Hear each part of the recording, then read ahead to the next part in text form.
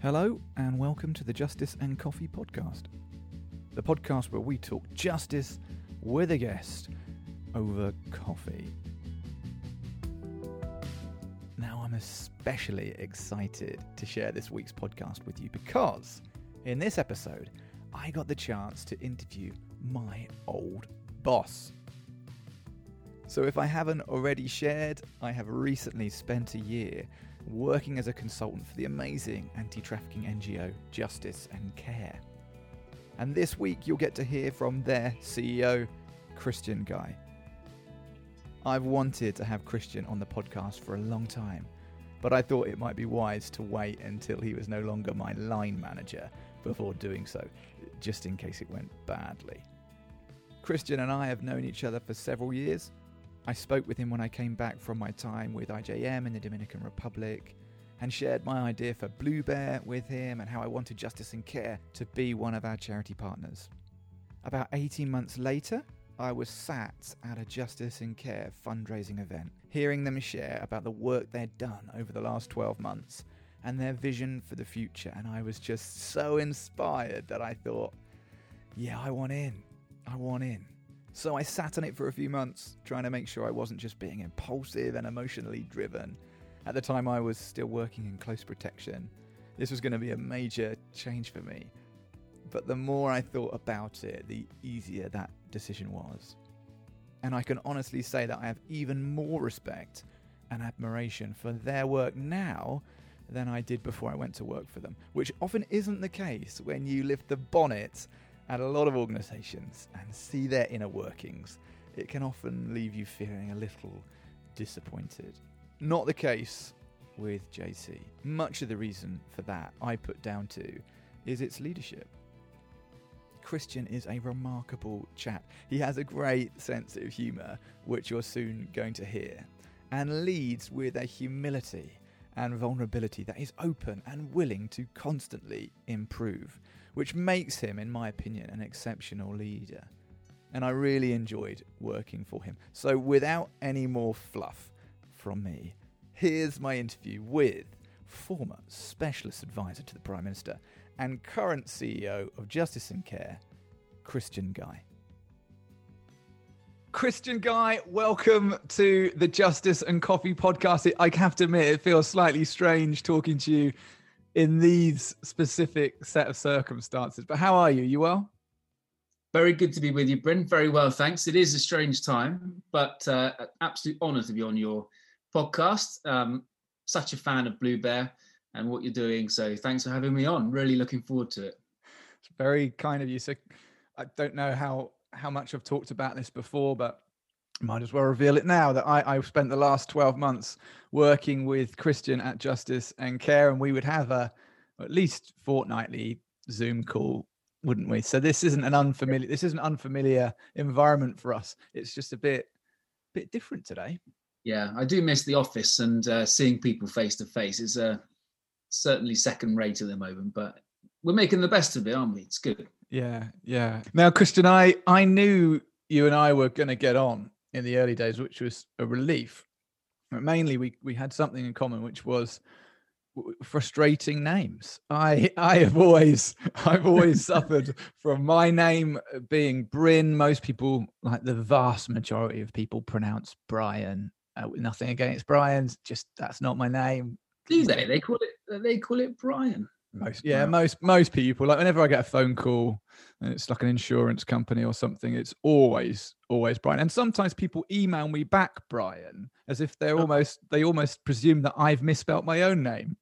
Yeah, exactly. Correcting you after a lifetime of failure. Yeah. And of course, you know that my name is Welsh and I'm not Welsh. And of course, it has a fantastic meaning. It means Prince of the Mountains, right? Hill. Yeah, Hill. No, exactly. I mean, it's a beautiful name. I find the name thing difficult.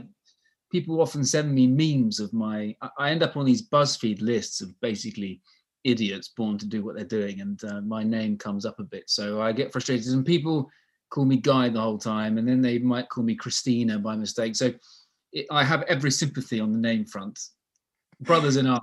Yeah. Yeah, we're united on that front. Now, I know you today as the CEO of Justice and Care, former special advisor to David Cameron, CEO of the Centre for Social Justice, and the Commissioner for Social Mobility at the Home Offices, all of these incredibly impressive things. But what I really want to know, and I think what the listeners really want to know, is how do you take your coffee? It's the big one. It's the big question. I was very slow starting on coffee. I spent most of my first 25 years avoiding it. And on the day my daughter was born, she was born at 1 a.m. in the hospital, and I got back about 6:30 a.m., hadn't slept for a long time, and I reached for this horrible instant coffee that we had in the cupboard reserved for guests who came to stay. And I've never looked back. But thankfully, I think, progressed in my love of coffee. So I do quite like a flat white. I quite like a nice strong one in the morning to start me off as well. So I do like milk. I know that people think that is completely wrong because it ruins coffee. But I do like a flat white cappuccino, and I'm yours. That's okay. I've always been a black coffee guy, a filter coffee guy. I'm more milky now. It's easier on my digestion, and I'm in my mid-30s, so I got to look after yourself. I think it's essentially part of growing older. You just want a bit of extra in the mug, and it's smoothness with a good flat white. You can't beat it. So I think a black coffee, if you just need coffee, but to enjoy coffee, I like a bit of that silk inside. And tell me how things at work at the moment. Obviously, I've been away a few weeks since I went full time with Blue Bear, but I am missing you all. That is certainly the truth. How are things? Yeah, we miss you. The statue of Bryn is being erected at some stage. We do really miss you. Work's terrific. I mean, it's been a tough year with the pandemic, and obviously what's going on in the world and in our own country is awful. But slavery doesn't stop, whether it's in the context of COVID or not. So we're pressing on. We're finding more victims in the UK. We're rescuing more than ever. We are helping more of them home in Asia. We're making real progress on our cases with police and heading for prosecution. So upbeat, optimistic. It's tough. Any charity would say that right now, but we're really fired up. And I feel this cause we're both so passionate for is more important than ever. Yeah, agreed. Now, the way we format these podcasts, or at least the way I like to interview people, I'm a very simple man. We both know that. And I try and follow a pretty linear... Come on, actually. Yeah. I thought it was a safe one, but I could be you look excellent when compared to me, I can assure you. So I try and follow a fairly typical linear chronological format. So that's where we are today. I want to ask you to go back to young Christian. And I know that you lived in the Southwest growing up, but that's about it. So take me back to childhood, and I want to get to a point that you start to think, I feel interested in pursuing justice in some form. But get me to the previous stage. What did childhood look like for you? I was really blessed with a great family, great parents who worked hard. They cared about the right things. They set good examples. So I loved being in a good home and feel very lucky about that. And I didn't do very well at school. I was really casual, didn't work very hard, got into a bit of trouble and took my eye off the ball. I was a coaster. That was the teachers would often say he's coasting. And but I think I started to care about justice or something that just wasn't right with the world. When there was a couple of kids at school who would be picked on quite a lot, they would be bullied, and I just felt something, deep in the gut that it wasn't right and it wasn't fair, and their life was becoming miserable. And I didn't quite know how to respond to it. I was probably hopeless at the time, but I just remember it started something in me, I think, which was I want to try and fight for people who maybe are being treated very badly or having a really tough time. And that, but when you're in your teenage years, you don't really think grand thoughts, and I didn't know what to do with my life particularly. but I think that's where I first started to connect, and I hope kind of seeds of compassion were sown, and that made a big impression on me. So you went from being a casual coasting student, it took you into sixth form college, or what was the path? Yeah, I got into. Yeah, I got glandular fever in year 10. I mean, and this is so boring for everyone, but I basically, it meant I did very badly in my GCSEs. I was quite unwell, and on top of not working very hard anyway, it wasn't great. I got into sixth form, again, coasted and scraped into university. But at university, I studied politics and international relations, and I was fascinated by Tony Blair, and it was the recourse to war in Iraq. I worked for a Labour MP at university for a while, just in her office. I went to Prime Minister's Questions when Tony Blair in the House of Commons was facing Ian Duncan Smith, who I ended up going on to work for. And politics came alive to me. And so all of a sudden I enjoyed learning for the first time ever. I discovered this thing called a library, and I was into books, and my subject, for the first time, I felt what I was learning was relevant and interesting. So politics was something that I really became fascinated by, and at the same time kind of rediscovered my faith, which has been important for me in shaping what I try to do with my time. And those two things came together, and I think that the fighting for the marginalized, the exploited, almost there was a fusion at university where I got a bit back on track, and for the first time took life a bit more seriously. Yeah, that's interesting that you said that, or for you made the association of politics being a place that you could respond to the marginalized. A lot of people, and we've had this conversation before, and think quite plainly about politics, and typically very negatively about politicians. Sure. I wonder what you saw differently in politics from a young age that made it interesting, made it attractive, made you want to go to a library and pull out books and improve your knowledge around the subject matter. I think I discovered through the course and working for an MP, Member of Parliament, that a lot of things that go wrong in the world can have their roots in really bad government or corruption or abuse of power. And a lot of what can be right with the world can be, not always of course, but can be sparked or led by a really strong government or a politician that decides to fight for certain things. And so I saw the good that could be done, but really the significance of the political process. And Parliament is still, in many ways, the cockpit of the nation. It is still where so much is decided and debated and a direction is set, and politics can really make people's lives a lot worse or a lot better. And it is only one way of improving things in our world. And there are lots of politicians that are not in it for those sorts of issues. But in the end, you need enough people in there fighting for the right things for it to be run well and for it to make a difference. So I suppose that is what interested me. It was that leadership and ability to change a culture and set the direction in the country. Did you find that those early years you mentioned, and I want to come on to that maybe a little later, about working for Ian Duncan Smith and then later David Cameron, but in those early days, did you have examples, you use that word leadership, of just really remarkable individuals and remarkable leaders? Did you experience that at a young age?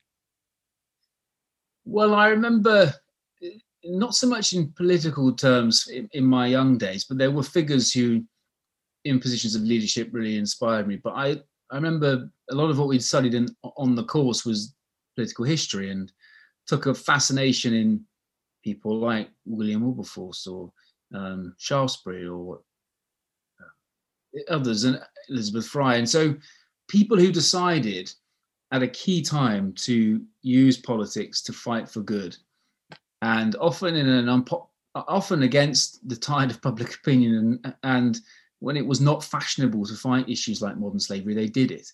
Mm-hmm. So I looked at people like that, and we studied people like Martin Luther King and others, and I was really inspired. But what I learned from them also was that it wasn't just about them, and the teams of people change the world. And turn issues around. And so for every Wilberforce or Martin Luther King, there's an army of people behind them doing what they can. And I love the idea of people coming together and working for change that comes from all sorts of perspectives. So I learned a lot from people like that. Yeah, amazing.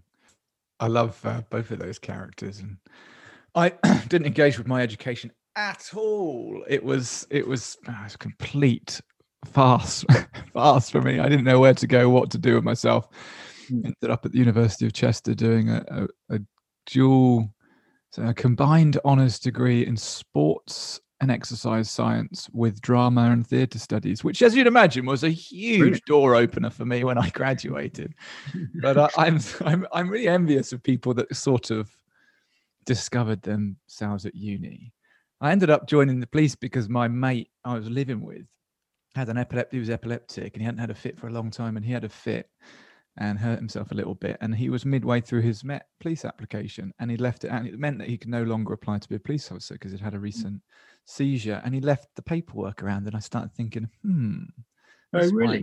This might work. But I missed out on that sort of period at uni of absorbing all I could at that stage. Yeah, I was really slow academically, and it's one of the reasons I feel for young people who struggle in school because of maybe the way it works or the format of teaching, or just because their brains aren't in the place to absorb it. But I think people can really switch on when they're 18 or even 25 or who knows, 65. And I think our education system isn't, you've got to set a rule for the majority. I get that. But I don't think we do enough as people get older to really fire them up and let them engage with education. So I was lucky at uni, but it was really more chance than design. I've never been someone who thought, well, I was 15, well, by the time I'm 40, I'll be doing this. And I always envied people that had a real plan. They want to be a doctor or a pilot or a lawyer.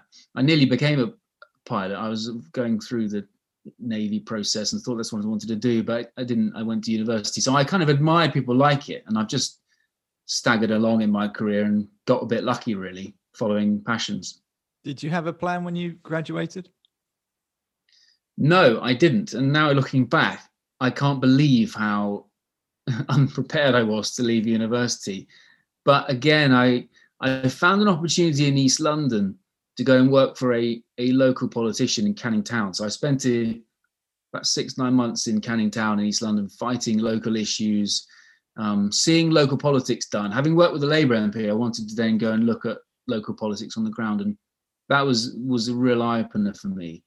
But that was something I discovered right at the end of university. I probably assumed I would just go home and think about it another time. So again, I think we can do more for people as they're approaching these kind of big moments in life, these cliff edges where they need some really good advice, or they need someone to come alongside them and mentor them or probe them a bit. I don't think we do that well enough in our system. So again, I got really lucky.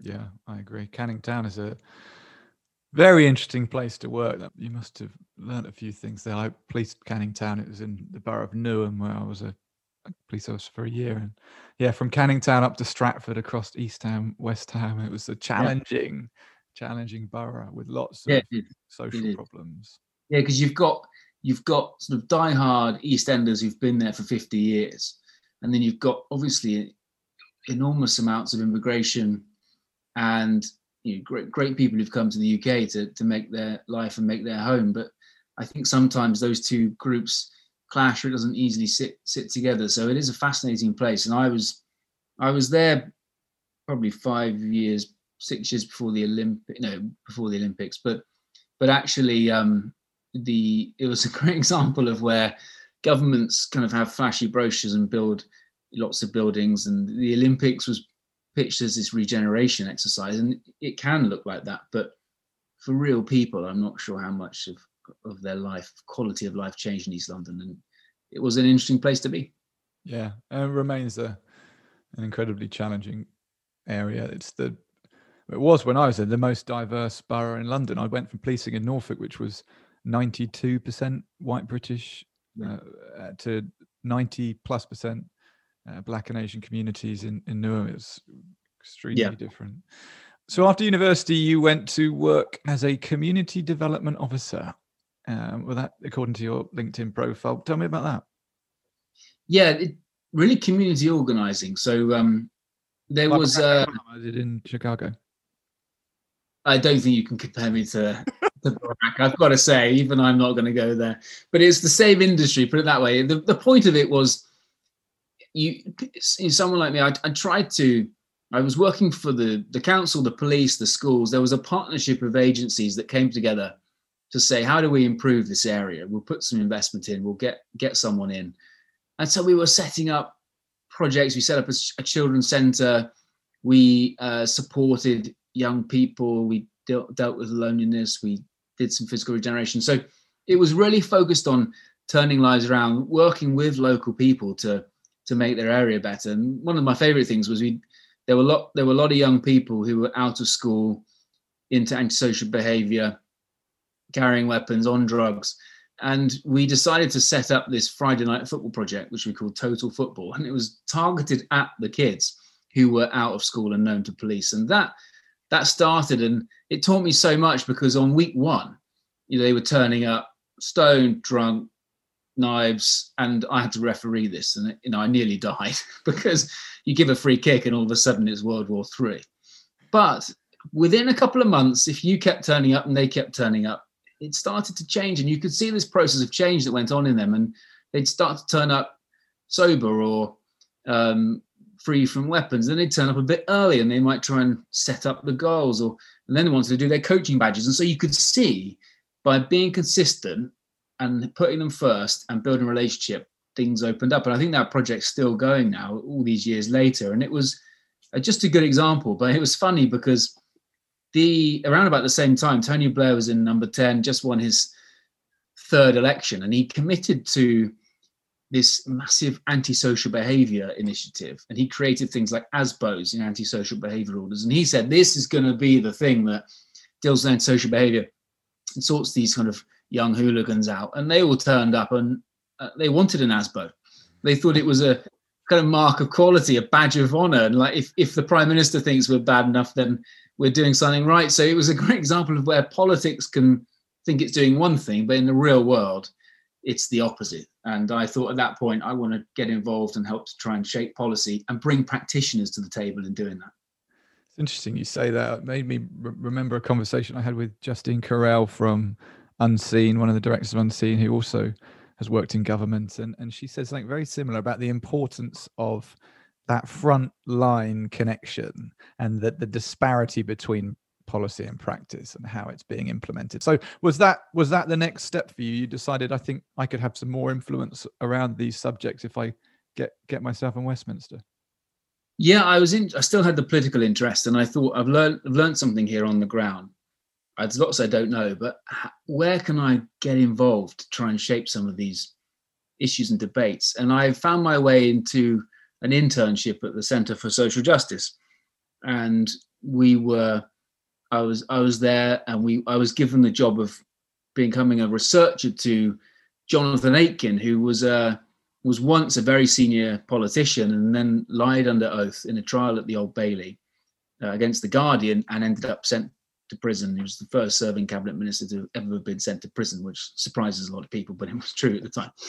Anyway, so I worked with Jonathan and learned all about the prison system. We started writing plans that were going to be fed into David Cameron before he became Prime Minister. So I was so fortunate to get involved at the CSJ at that stage, but I was just an intern for a year. My wife earned the money, and I travelled up to London and just learnt my way really in politics. But Jonathan had gone to Eton and Oxford and had been a war correspondent in Vietnam and had been an MP in cabinet, and so he taught me more in 18 months than I'd learnt in my whole school career, and it was brilliant. And he's still a mentor and a friend of mine now.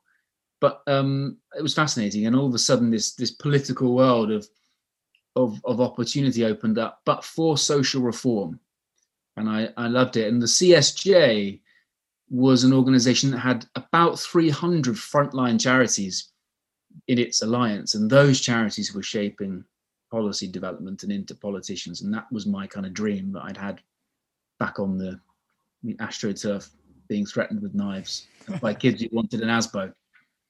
So you started as an intern at the CSJ. I didn't know you later became, of course, the CEO, but there were some jobs in between that, wasn't there?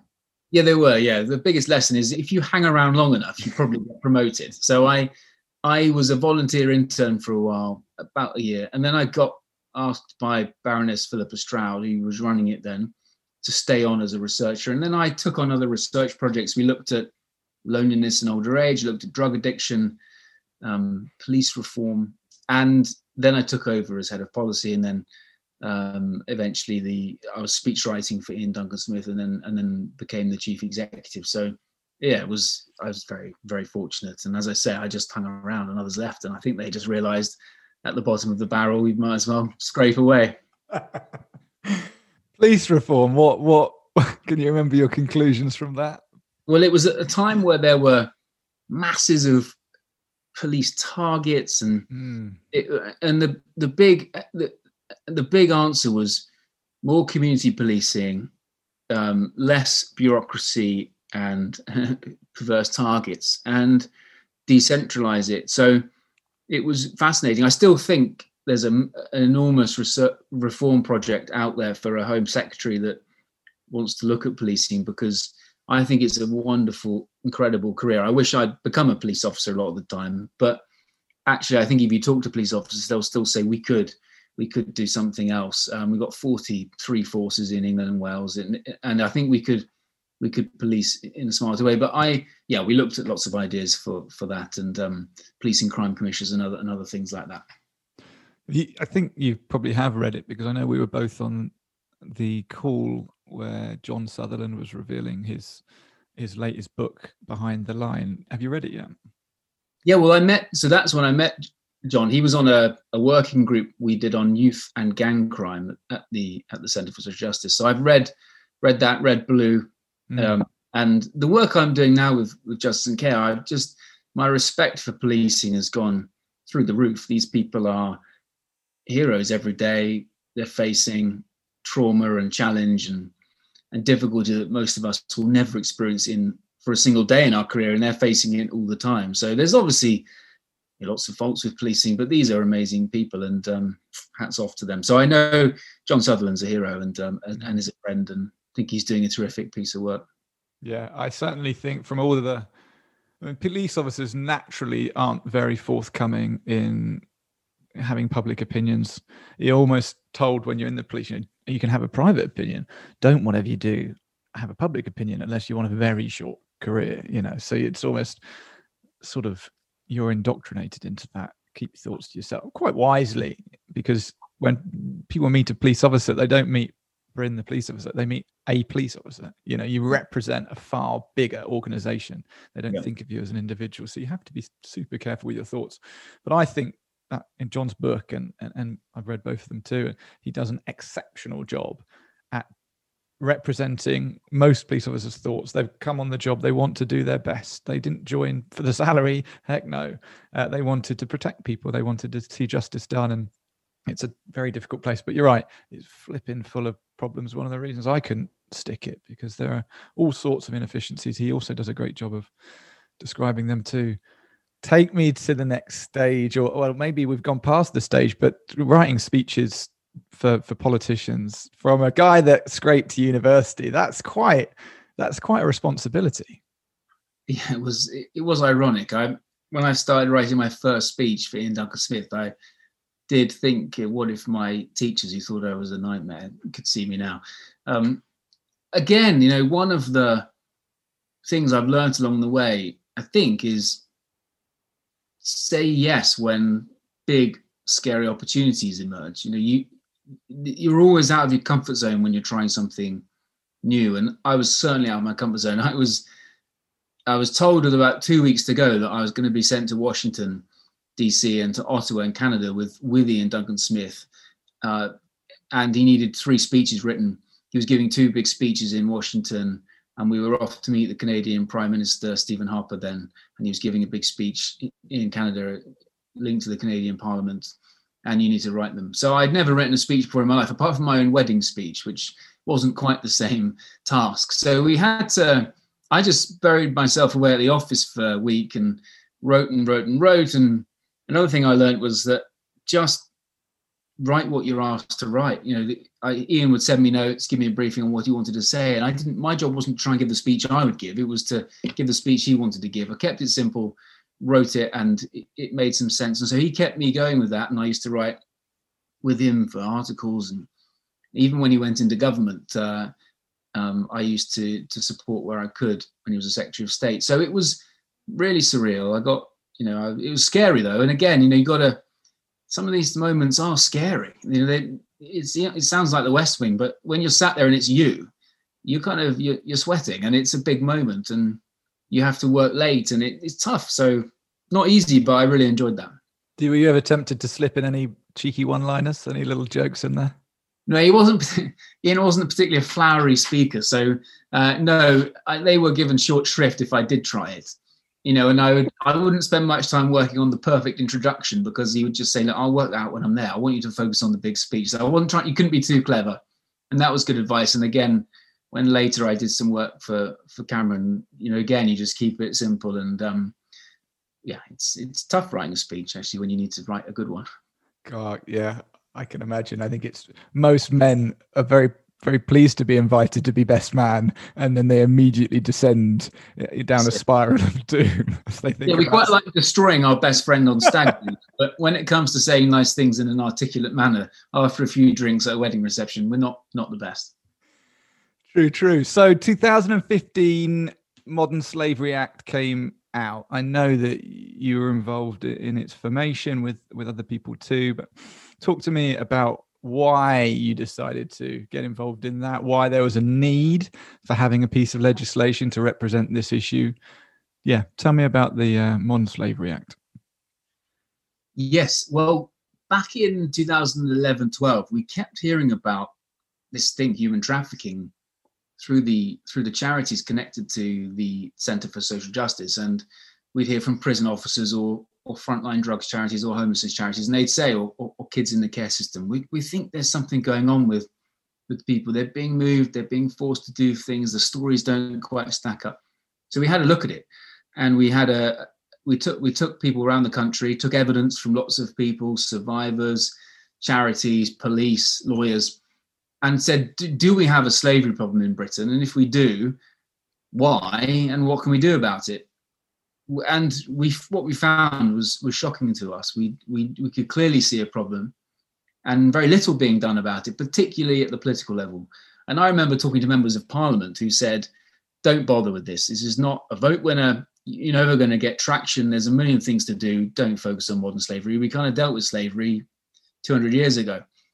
And that was enough for us to just go harder, because when someone says, don't do something, obviously you're passionate about, you just want to do it with more determination than ever. So we came up with this report called It Happens Here. And in that was a big idea for the first slavery-related legislation since the days of Wilberforce in this country. Because we said this hasn't gone away, it's bigger, and we're not dealing with anything like what we should be. So we set out the proposals like an anti-slavery commissioner, which we recommended. We said businesses should have a look at their supply chains more than they are. We need law about that, learning from things in California we'd seen. We wanted new punishments for traffickers and all sorts of other things. We put this to Theresa May in something called a cabinet committee, which is where the business of government is done, really. It's not done at cabinet around that big green table. Most of it's done in committees. And she had a look at it. And was initially a bit defensive, because we had a big day of coverage on the BBC and in the Sunday Times, and the government's line was, we're fine, we're doing what we can. But she looked at it, and to her credit, she said, I'm going to do this.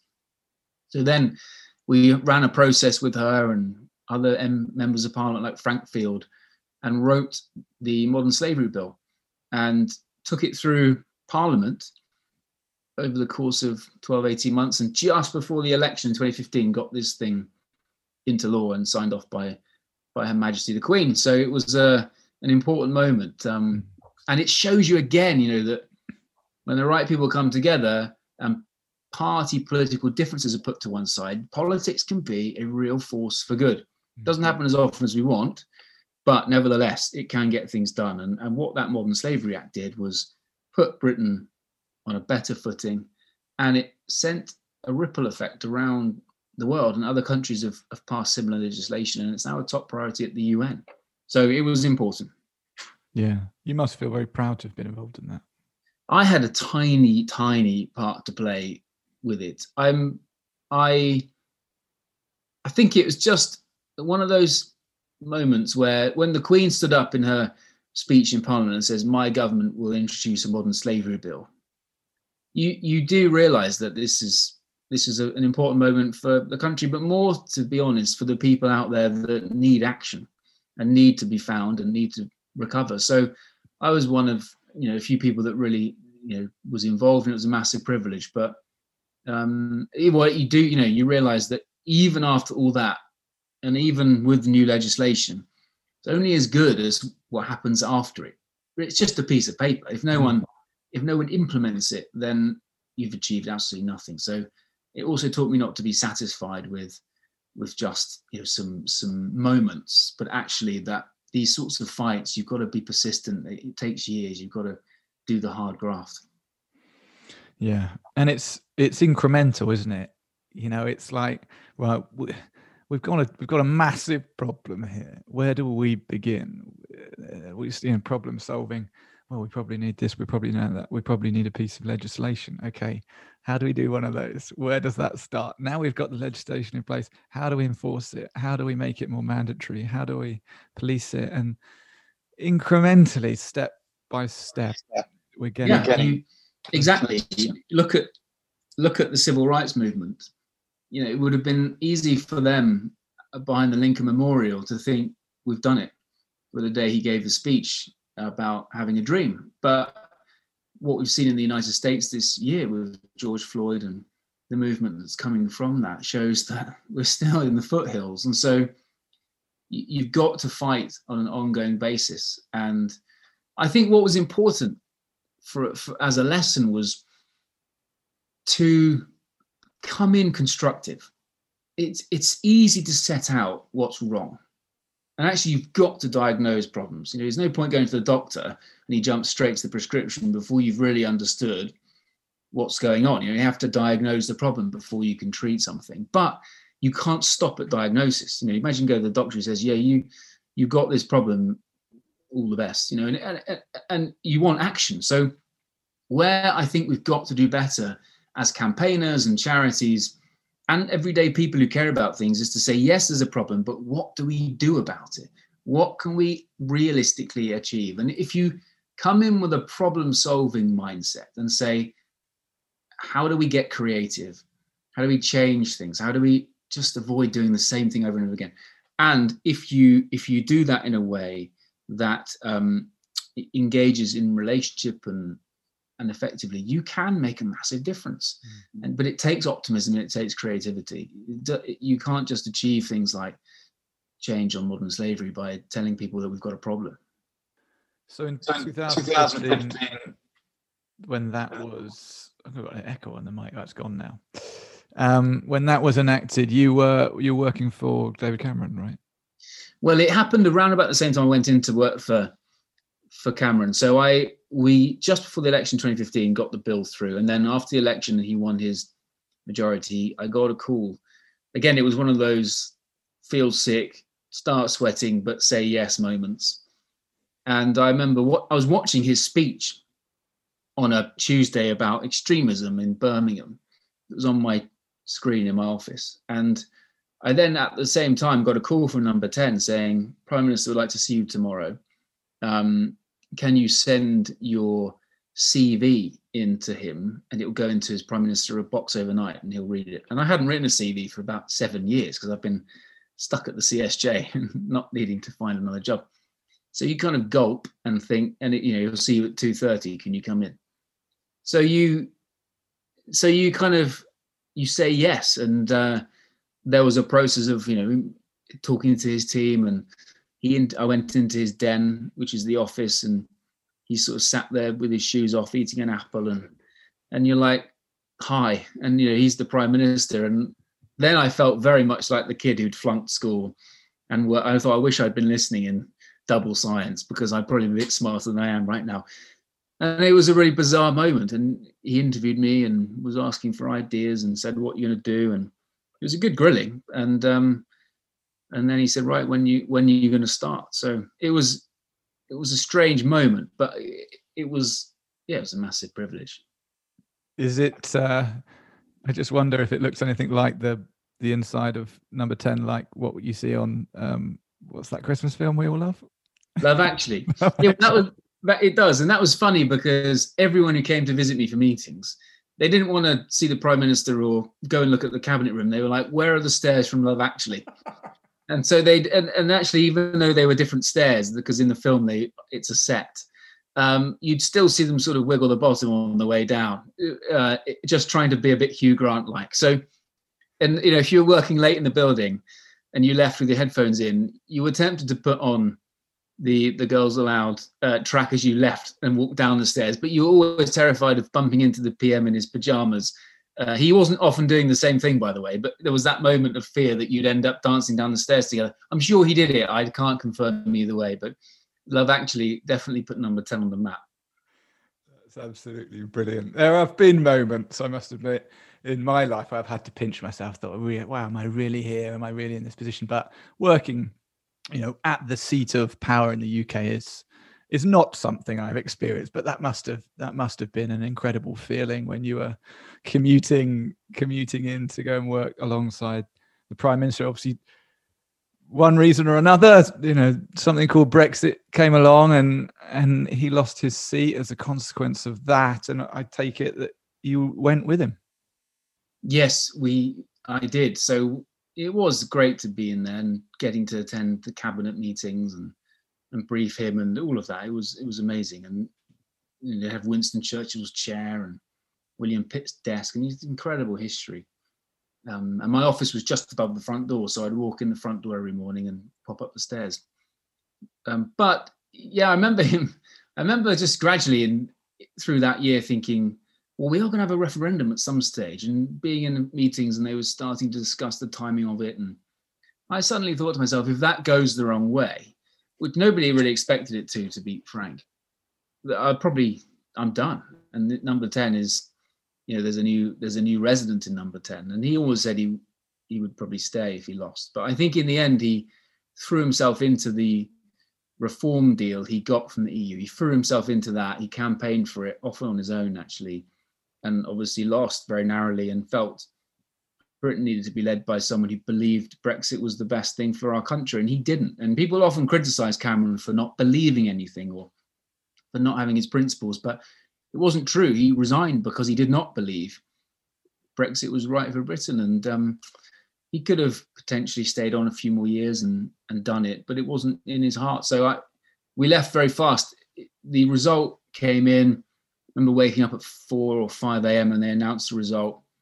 I had a few hours sleep and thinking better get into the office, and went in. I was in by about 6:37, walked past his office and lots of people were in tears, and quickly we heard he was going to resign, and the media, the world's press, were outside my window, and the net curtains are there so they can't see you, but it was like a funeral in there, and he was gone. And then Theresa May took over very fast because the Tory election collapsed and she became Prime Minister very quickly. And so I remember sitting at my desk, and DC brought her round, showed her the building, here's the toilets and this is the policy unit, and that's where the Chancellor lives, because the Chancellor lives above Number 10 and the PM lives above Number 11.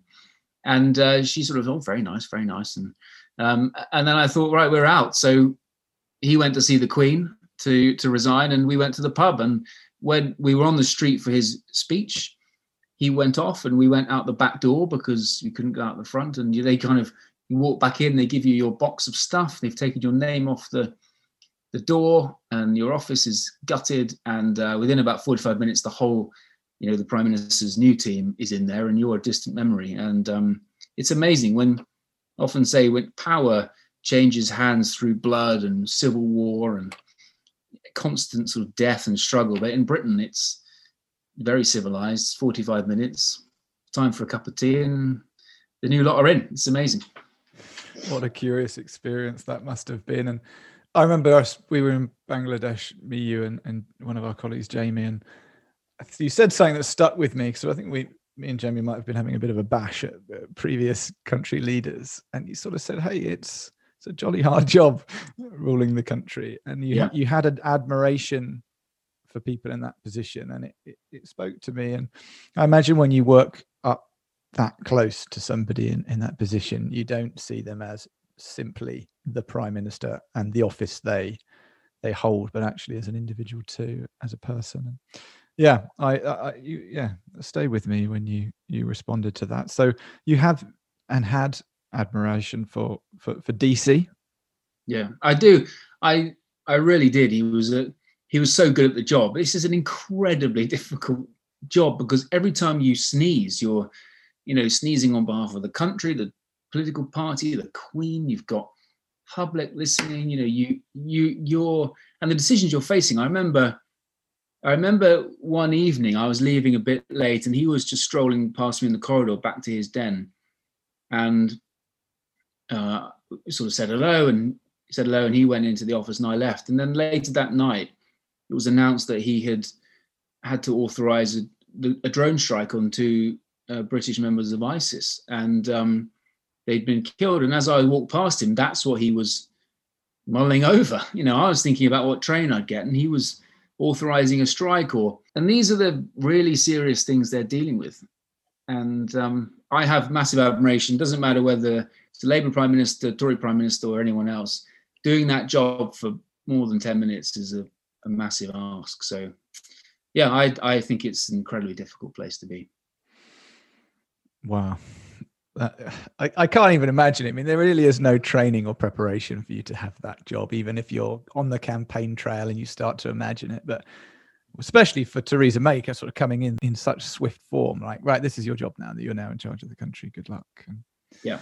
Wow. I guess then, with you finding yourself in a position of temporary unemployment, you must have been doing some head scratching and soul searching. What was the thinking? Were you going to hang around, see if you could find yourself another political role, or was it time for a change?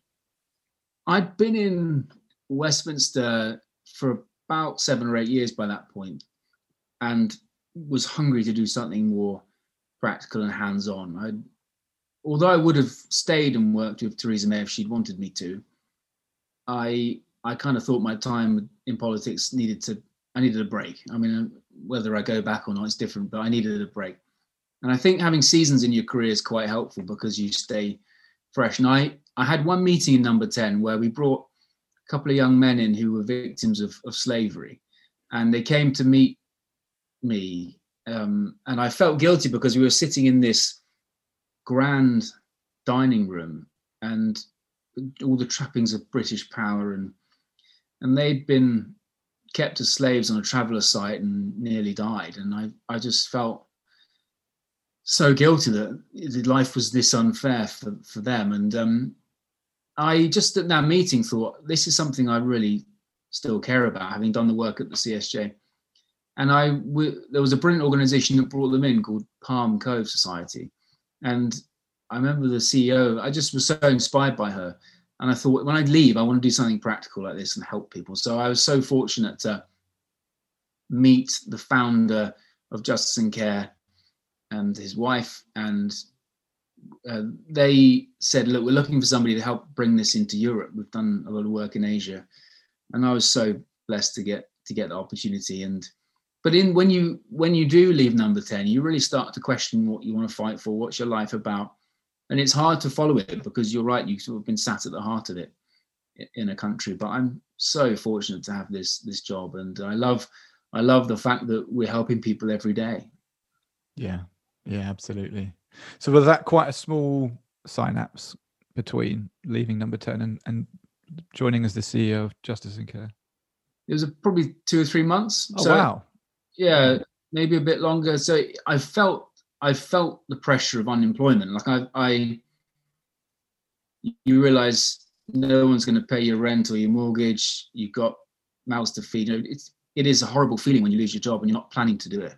And so I spent a lot of time walking around London, meeting people, and just working out what to do with my life next. And it was a horrible feeling, but this job at Justice and Care just opened itself up, and I was really fortunate to get it. But it gave me a different insight to what it's like to really worry about, where the next bill's going to be paid and how that works. And I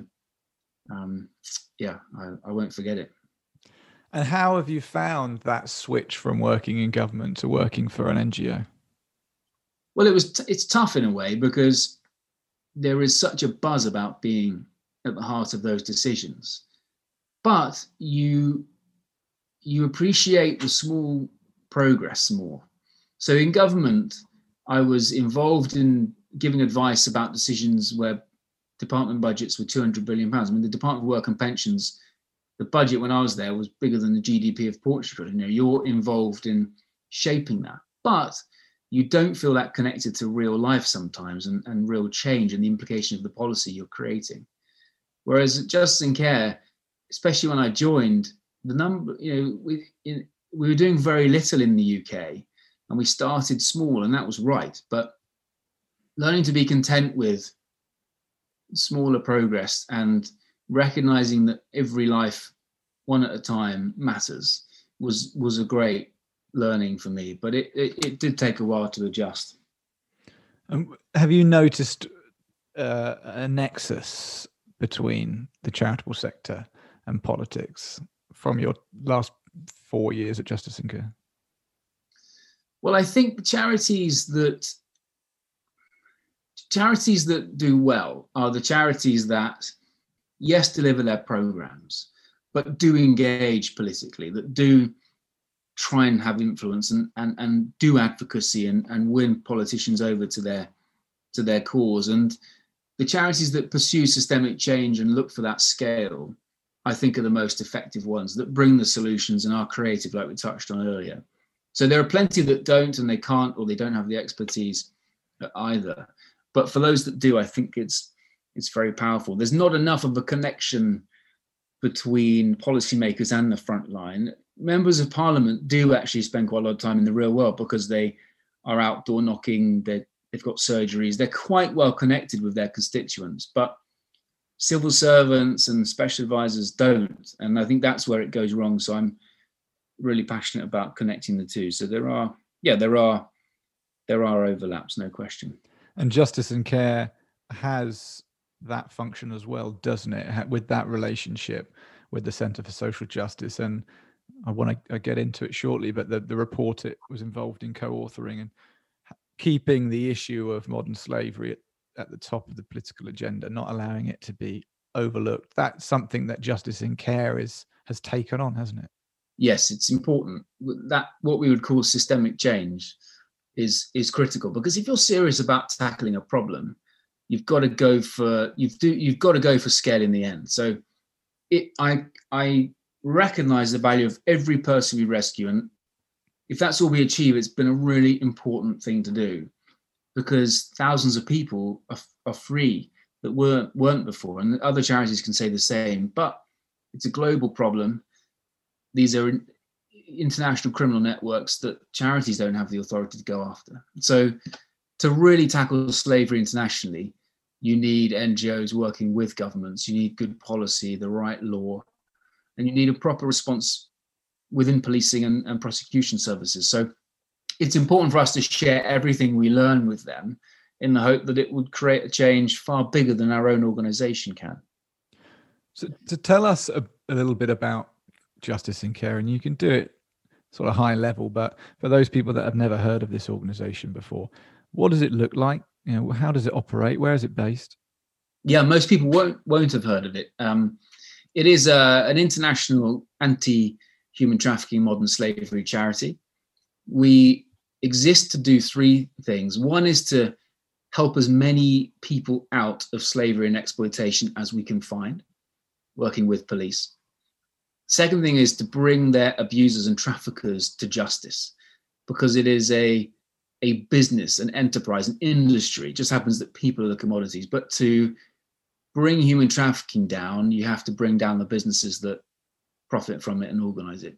And the third thing we do is work with governments, like I said, because it doesn't matter how big we ever become, we'll never have the authority to go and arrest people, and we'll never have the ability to invest our budgets at a scale governments can, and we haven't got the ability to work with other countries. And so you could give Justice and Care the entire budget of the British government and it wouldn't be enough. So you've got to work with governments, and that's the third thing we do. We've got operations in the UK where we work with 5 police forces, and that will grow this year, which we can touch more on. We've got a small growing team in Romania and Eastern Europe, because we've got to work from source countries like Romania and destination countries where people end up trafficked to, like the UK. We've got an excellent team in Bangladesh, and we've got partners in India and Thailand as well. So it is a global effort because it's a global industry and you've got to work across borders. Yeah, amazing. I think that's one of the reasons I felt very privileged to spend some time working with you guys, was because of the way Justice and Care is structured. It's still quite nimble in the way it's been created. It's quite agile. We're not heavy on personnel unnecessarily. It feels like a very tactically designed organization. And I know up till sort of before you came on board and Jamie and some of the other team, it was quite a low profile, if not an intentionally low profile organization, because the nature of the investigation work that was being carried out in India. And now it's going through a period of growth. Like you just said, we're looking to take on more members of staff that are working in collaboration with police forces in the UK. So yeah, why don't you tell us a bit about the Victim Navigator program in the UK, which I think is absolutely amazing. I see it's just recently won an award. Yeah, we were so lucky. We got Breakthrough of the Year award from the Third Sector Alliance. So the Victim Navigator program is a simple idea, which is that by deploying victim specialists into police teams, working shoulder to shoulder, but independently of police teams, we will find more victims and we will build trust and care for them that firstly rebuilds their lives as they deserve and are not often getting right now. But secondly, unlocks the things they're willing to share that help us then pursue organized crime, because victims of trafficking are treasure troves of information and intelligence that we need, and yet we treat them very badly. We don't know how to engage them, and police don't have the time either. So by standing in the gap, almost as a bridge between survivors and police teams, we're unlocking really important information that enables us to help the police to prosecute criminal networks. And so the program is simple, but it is an innovative idea. We've got 5 navigators. We're growing up to, we're going to be at 10 within another few months, and then 15. So it is a program that is making a difference, and we're finding people are talking. 83% of the survivors we're working with are now talking and engaging with police, and the average is about 30% nationally. So there's something here which can really help. Yeah, I think it's a fantastic concept, and I was lucky enough to go out with some of the victim navigators, and I went on one operation with one of our colleagues, and I was just so proud of her, because she is an experienced ex-police. Obviously, she did 30 years as a detective, most of it, and now has gone back working for Justice and Care to the same police force to work as a victim navigator. And she was introduced in front of this room full of cops. We were on a operation. We were targeting an address that we believed to be victims of slavery being held there. And our colleague was introduced to everyone and said, hey, this is, I'll keep her name out of it, and this is what she does. And if we meet any victims, then let's refer them to our colleague and let's make sure we sort of promote her services. And it was really, for me as an ex-police officer, it was interesting because we never really thought like that before. And it's a culture change that needs to exist in the police. And most people come out of an address in handcuffs, regardless. Certainly if you're going to cannabis grow houses, they came out with handcuffs because they're associated with drug production. Never did we think they probably don't choose to live under the stairs in a sleeping bag, eating the occasional pot noodle and watering plants 24 hours a day. Maybe they're a victim. Maybe we need to deal with them differently. And that culture still exists. I'm sure it can be deep seated, and it's going to take a lot of work to reverse it, so that we start dealing with people slightly differently. I remember going to do brothel closures, and we got zero engagement. Absolutely. But then again, there were 4 knuckle dragging coppers, 6 foot tall, covered in body armor, looking like some sort of paramilitary group. And you think, oh, I wonder why they didn't want to engage with us. It's an appalling response, really.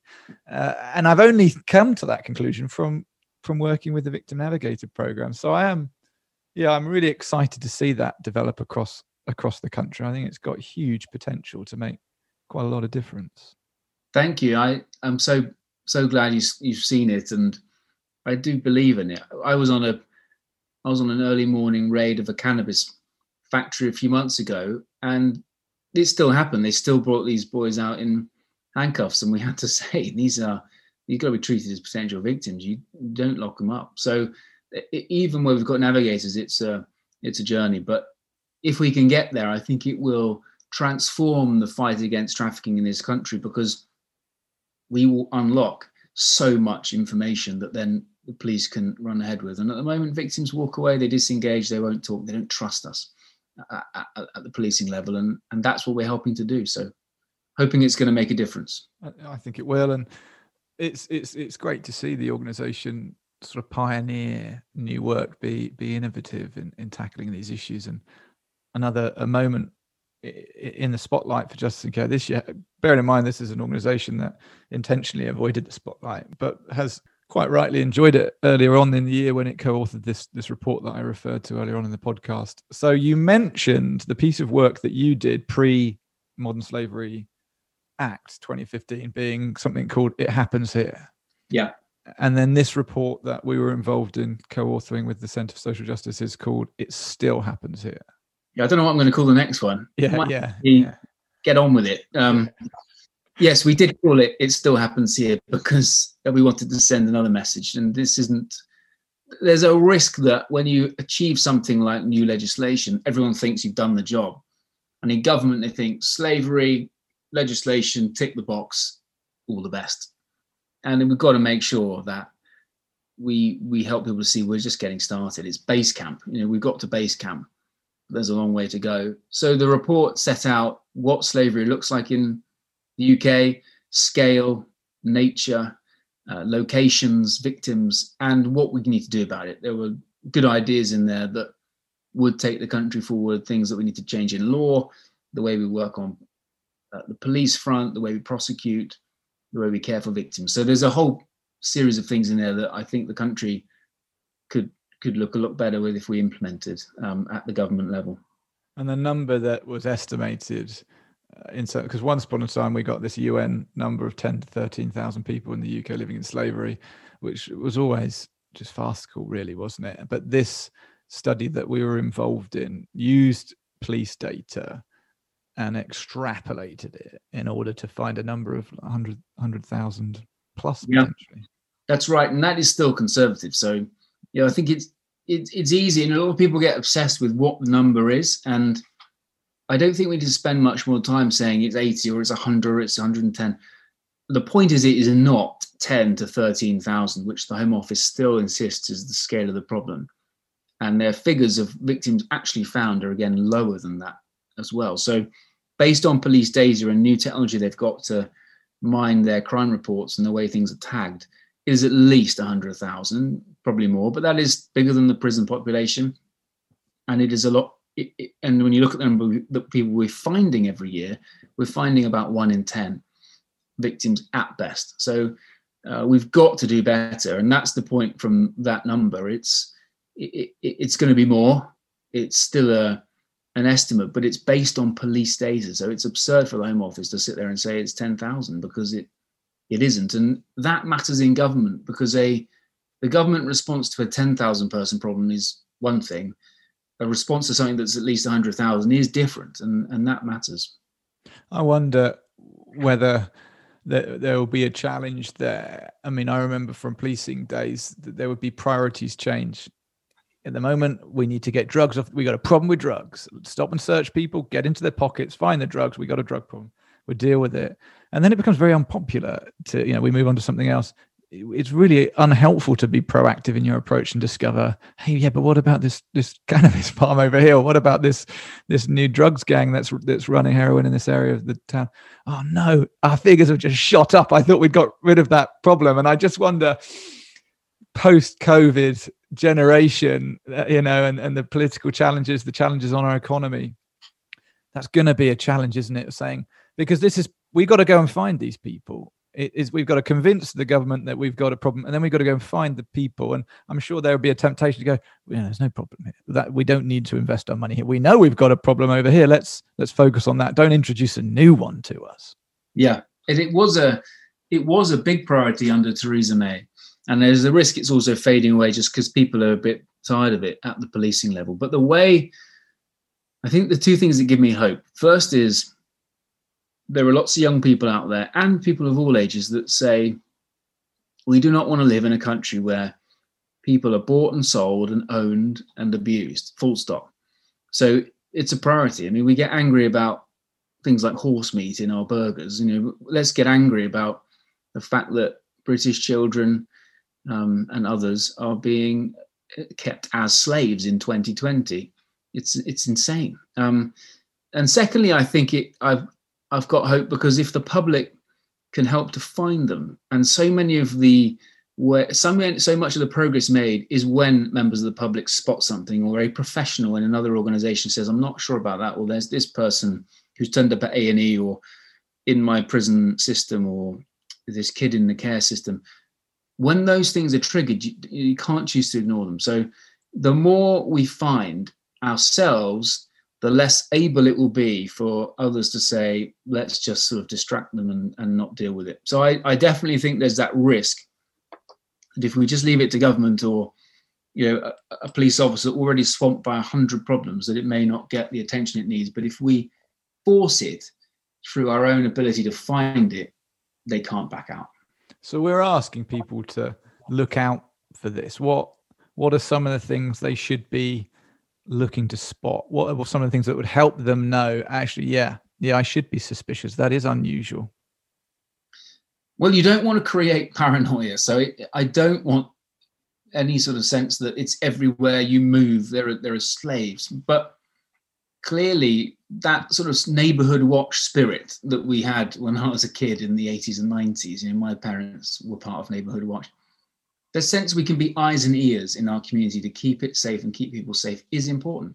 So we're looking at simply places and people. So where we live down the road, there is a place which we're about to report, which we think could be a brothel. It's a residential house, but there are warning signs. There's a young woman that walks into it every day when we're doing the school run. She's carrying certain bags. She's dropped off by the same car. The curtains are always closed. The gate is shut. But there are men coming and going. The lights are on late at night. So there's enough there to say, right, let me report that. Or the local car wash. People see people being bussed in and don't look very well.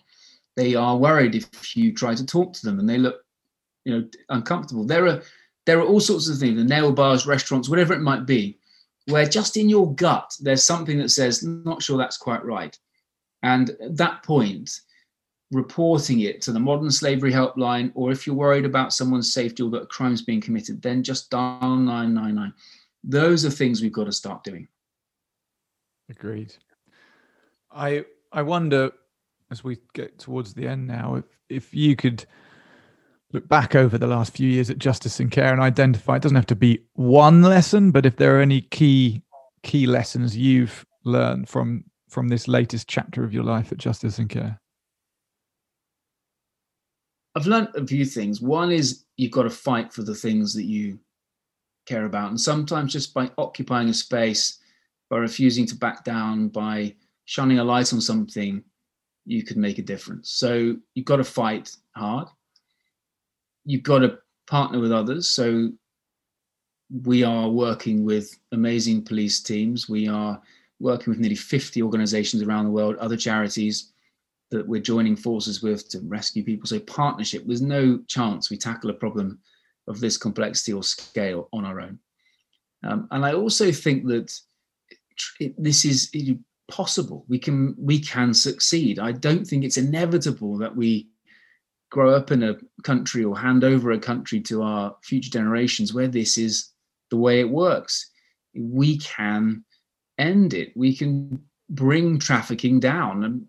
And I think we need more of that belief and optimism. So I think they are key lessons for me. And every time I sit with one of our young survivors, and you and I have been out to the Bangladesh, and we've sat with children who were slaves and now having a chance to live again, and they got businesses, or they got children, and they got hope again, or they're in a good marriage. When you meet those people, you can see it's doable. So I find the cynicism or the skepticism out there that we can ever tackle this problem, I just find it infuriating, because you and I have sat with people who prove you can do it. What we need is a scale to that effort. We're not trying to invent a way of succeeding. We know what it takes. We've got to scale it. And that's the task. So I feel immensely optimistic that it can be done in our lifetimes. And even if it isn't, let's do all we can to get there, and go skidding into the grave. I like it. And what are the main challenges to that? What are the main hurdles and obstructions to seeing that achieved? I think we've got to raise the profile of it, because we do rely on people, everyday people, to help find these slavery. Prioritization. There's a lot of stuff out there for politicians and police officers to deal with. We've got to make the case as to why this matters. And I just think fundamentally, where people are being held as slaves, where they're not free to live their life, it doesn't get worse than that. I mean, it's just a deliberate oppression and brutal destruction of another human life. You've got to make that a priority. And I think things like COVID make it hard, but I'm convinced that if we can rise up a generation who say, not anymore, and you've got politicians and businesses and activists and journalists and people like you and me doing our bit, we can get there. I had a conversation with a guy yesterday on the phone, sort of, I'm sure you get these every now and then, and sort of connection of a connection who wanted to talk, young guy, lovely bloke, and he's passionate about this subject. He wants to get involved. He feels called to respond. And I would imagine there'll be people listening to this that are thinking, yeah, I want in. Do I have to be an ex-politician or an ex-cop or whatever? How do I get some skin in the game? What would you say to them? Well, have a look at our website, have a look at other great charities that are out there. There are some brilliant organizations, and understand more about the issue and what's happening. There are things you can do in your personal life, like spotting the signs of slavery, being aware. You can back a charity financially, even if it's £2 a month, whatever. You get behind an organization that you feel is making a real difference. And I don't care whether that's us or not, but get involved. There are also volunteering opportunities. It's hard with this issue because there are limited opportunities because of the complexity and the sensitivity, but there are, at Justice and Care, we are now setting up, with your help, Bryn, a volunteer program, which drivers and others who can come and support, counselors and translators. And also maybe you are thinking, what do I do with my career? And I would encourage you to do what you can to make your career count. There's all sorts of ways of getting involved, whether it's earning a shed load of money and giving it away, whether it's working in a public sector agency or in a charity, or becoming a lawyer, but directing your talents and abilities to something like this, or whatever issue it is that gets you out of bed in the morning. We need more people like that. So go for it. Yeah, selling coffee and giving the proceeds away. Amazing. And what you've done though in Dominican Republic and On the Beat and Norfolk and Newham, it's terrific. It makes the world a better place. And now the coffee is doing that too, and it's brilliant. So I all power to you, and think it's really special. Well, that's very kind of you, and I certainly wasn't asking for a compliment there, and I probably chopped that out. But it's Don't edit that out. And every time I say a sentence, I'm going to just drop in the fact that you're not allowed to edit out the compliment. So everything I say now is just going to be impossible to edit. Kristen, let's end there. I could talk to you all day long, but I'm sure it will get sort of less and less interested minute by minute, due to me, not to you. Thanks so much for giving me some time this afternoon. I know how busy you are. It's been great to have you come and share on the podcast, and I just wish you and the team all the best going forward. I know what you're doing is amazing, and I want to be in the stands cheering you guys on and just seeing these achievements take place one after the other. So thank you, mate. Brendan, thanks for having me on. Thank you for all you did for Justice and Care this year. It's been amazing. It's transformational. And everyone, buy Blue Bear coffee. I'm going to do some this afternoon. You didn't have to say that. Thanks ever so much. Thank you. Cheers, mate.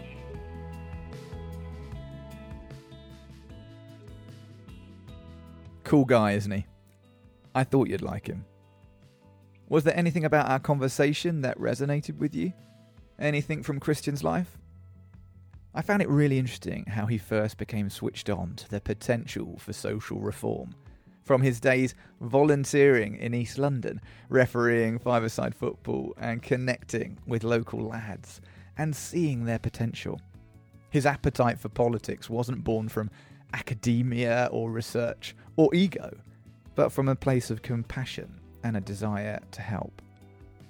Getting to know Christian has caused me to rethink some of my opinions on politics and politicians, if I'm being honest. And I don't know about you, but hearing him describe the potential for large-scale change brought about through political reform, new legislation, lobbying government and producing data-driven research makes for a convincing argument why we need to engage with our politicians. It's not enough to simply berate them and highlight their inadequacies. We have to find a way of turning their heads, of capturing their gaze, of working with them. Rather selfishly, I hope that Christian remains at Justice and Care for many years to come. I think he's doing a top job, and I can't wait to see all that is to come through that particular organisation in this country and overseas. But I can't help but wonder what it might look like if he were to one day return to politics. Wouldn't it be exciting to have someone like Christian in number 10 again, holding up the issue of modern slavery and demanding that we, as a country, do better? He would certainly get my vote. Thanks for listening. Do send us a message or a tweet via our social media channels at Blue Bear Coffee Co. Let us know what you thought about the podcast, and if you have any subjects you would like us to cover or suggestions for guests to have on the show. We would love to hear from you. We're so grateful for your support for this podcast and all that we're doing at Blue Bear that we want to offer you a discount on all orders for the month of November 2020 at bluebearcoffee.com, just as a small thank you from us. Just enter the discount code Justice and Coffee, uppercase, and that's and A-N-D, not the ampersand, at the checkout, and you will receive a 10% discount on us. Wishing you well wherever you are, whatever your circumstances are during this difficult time. Peace.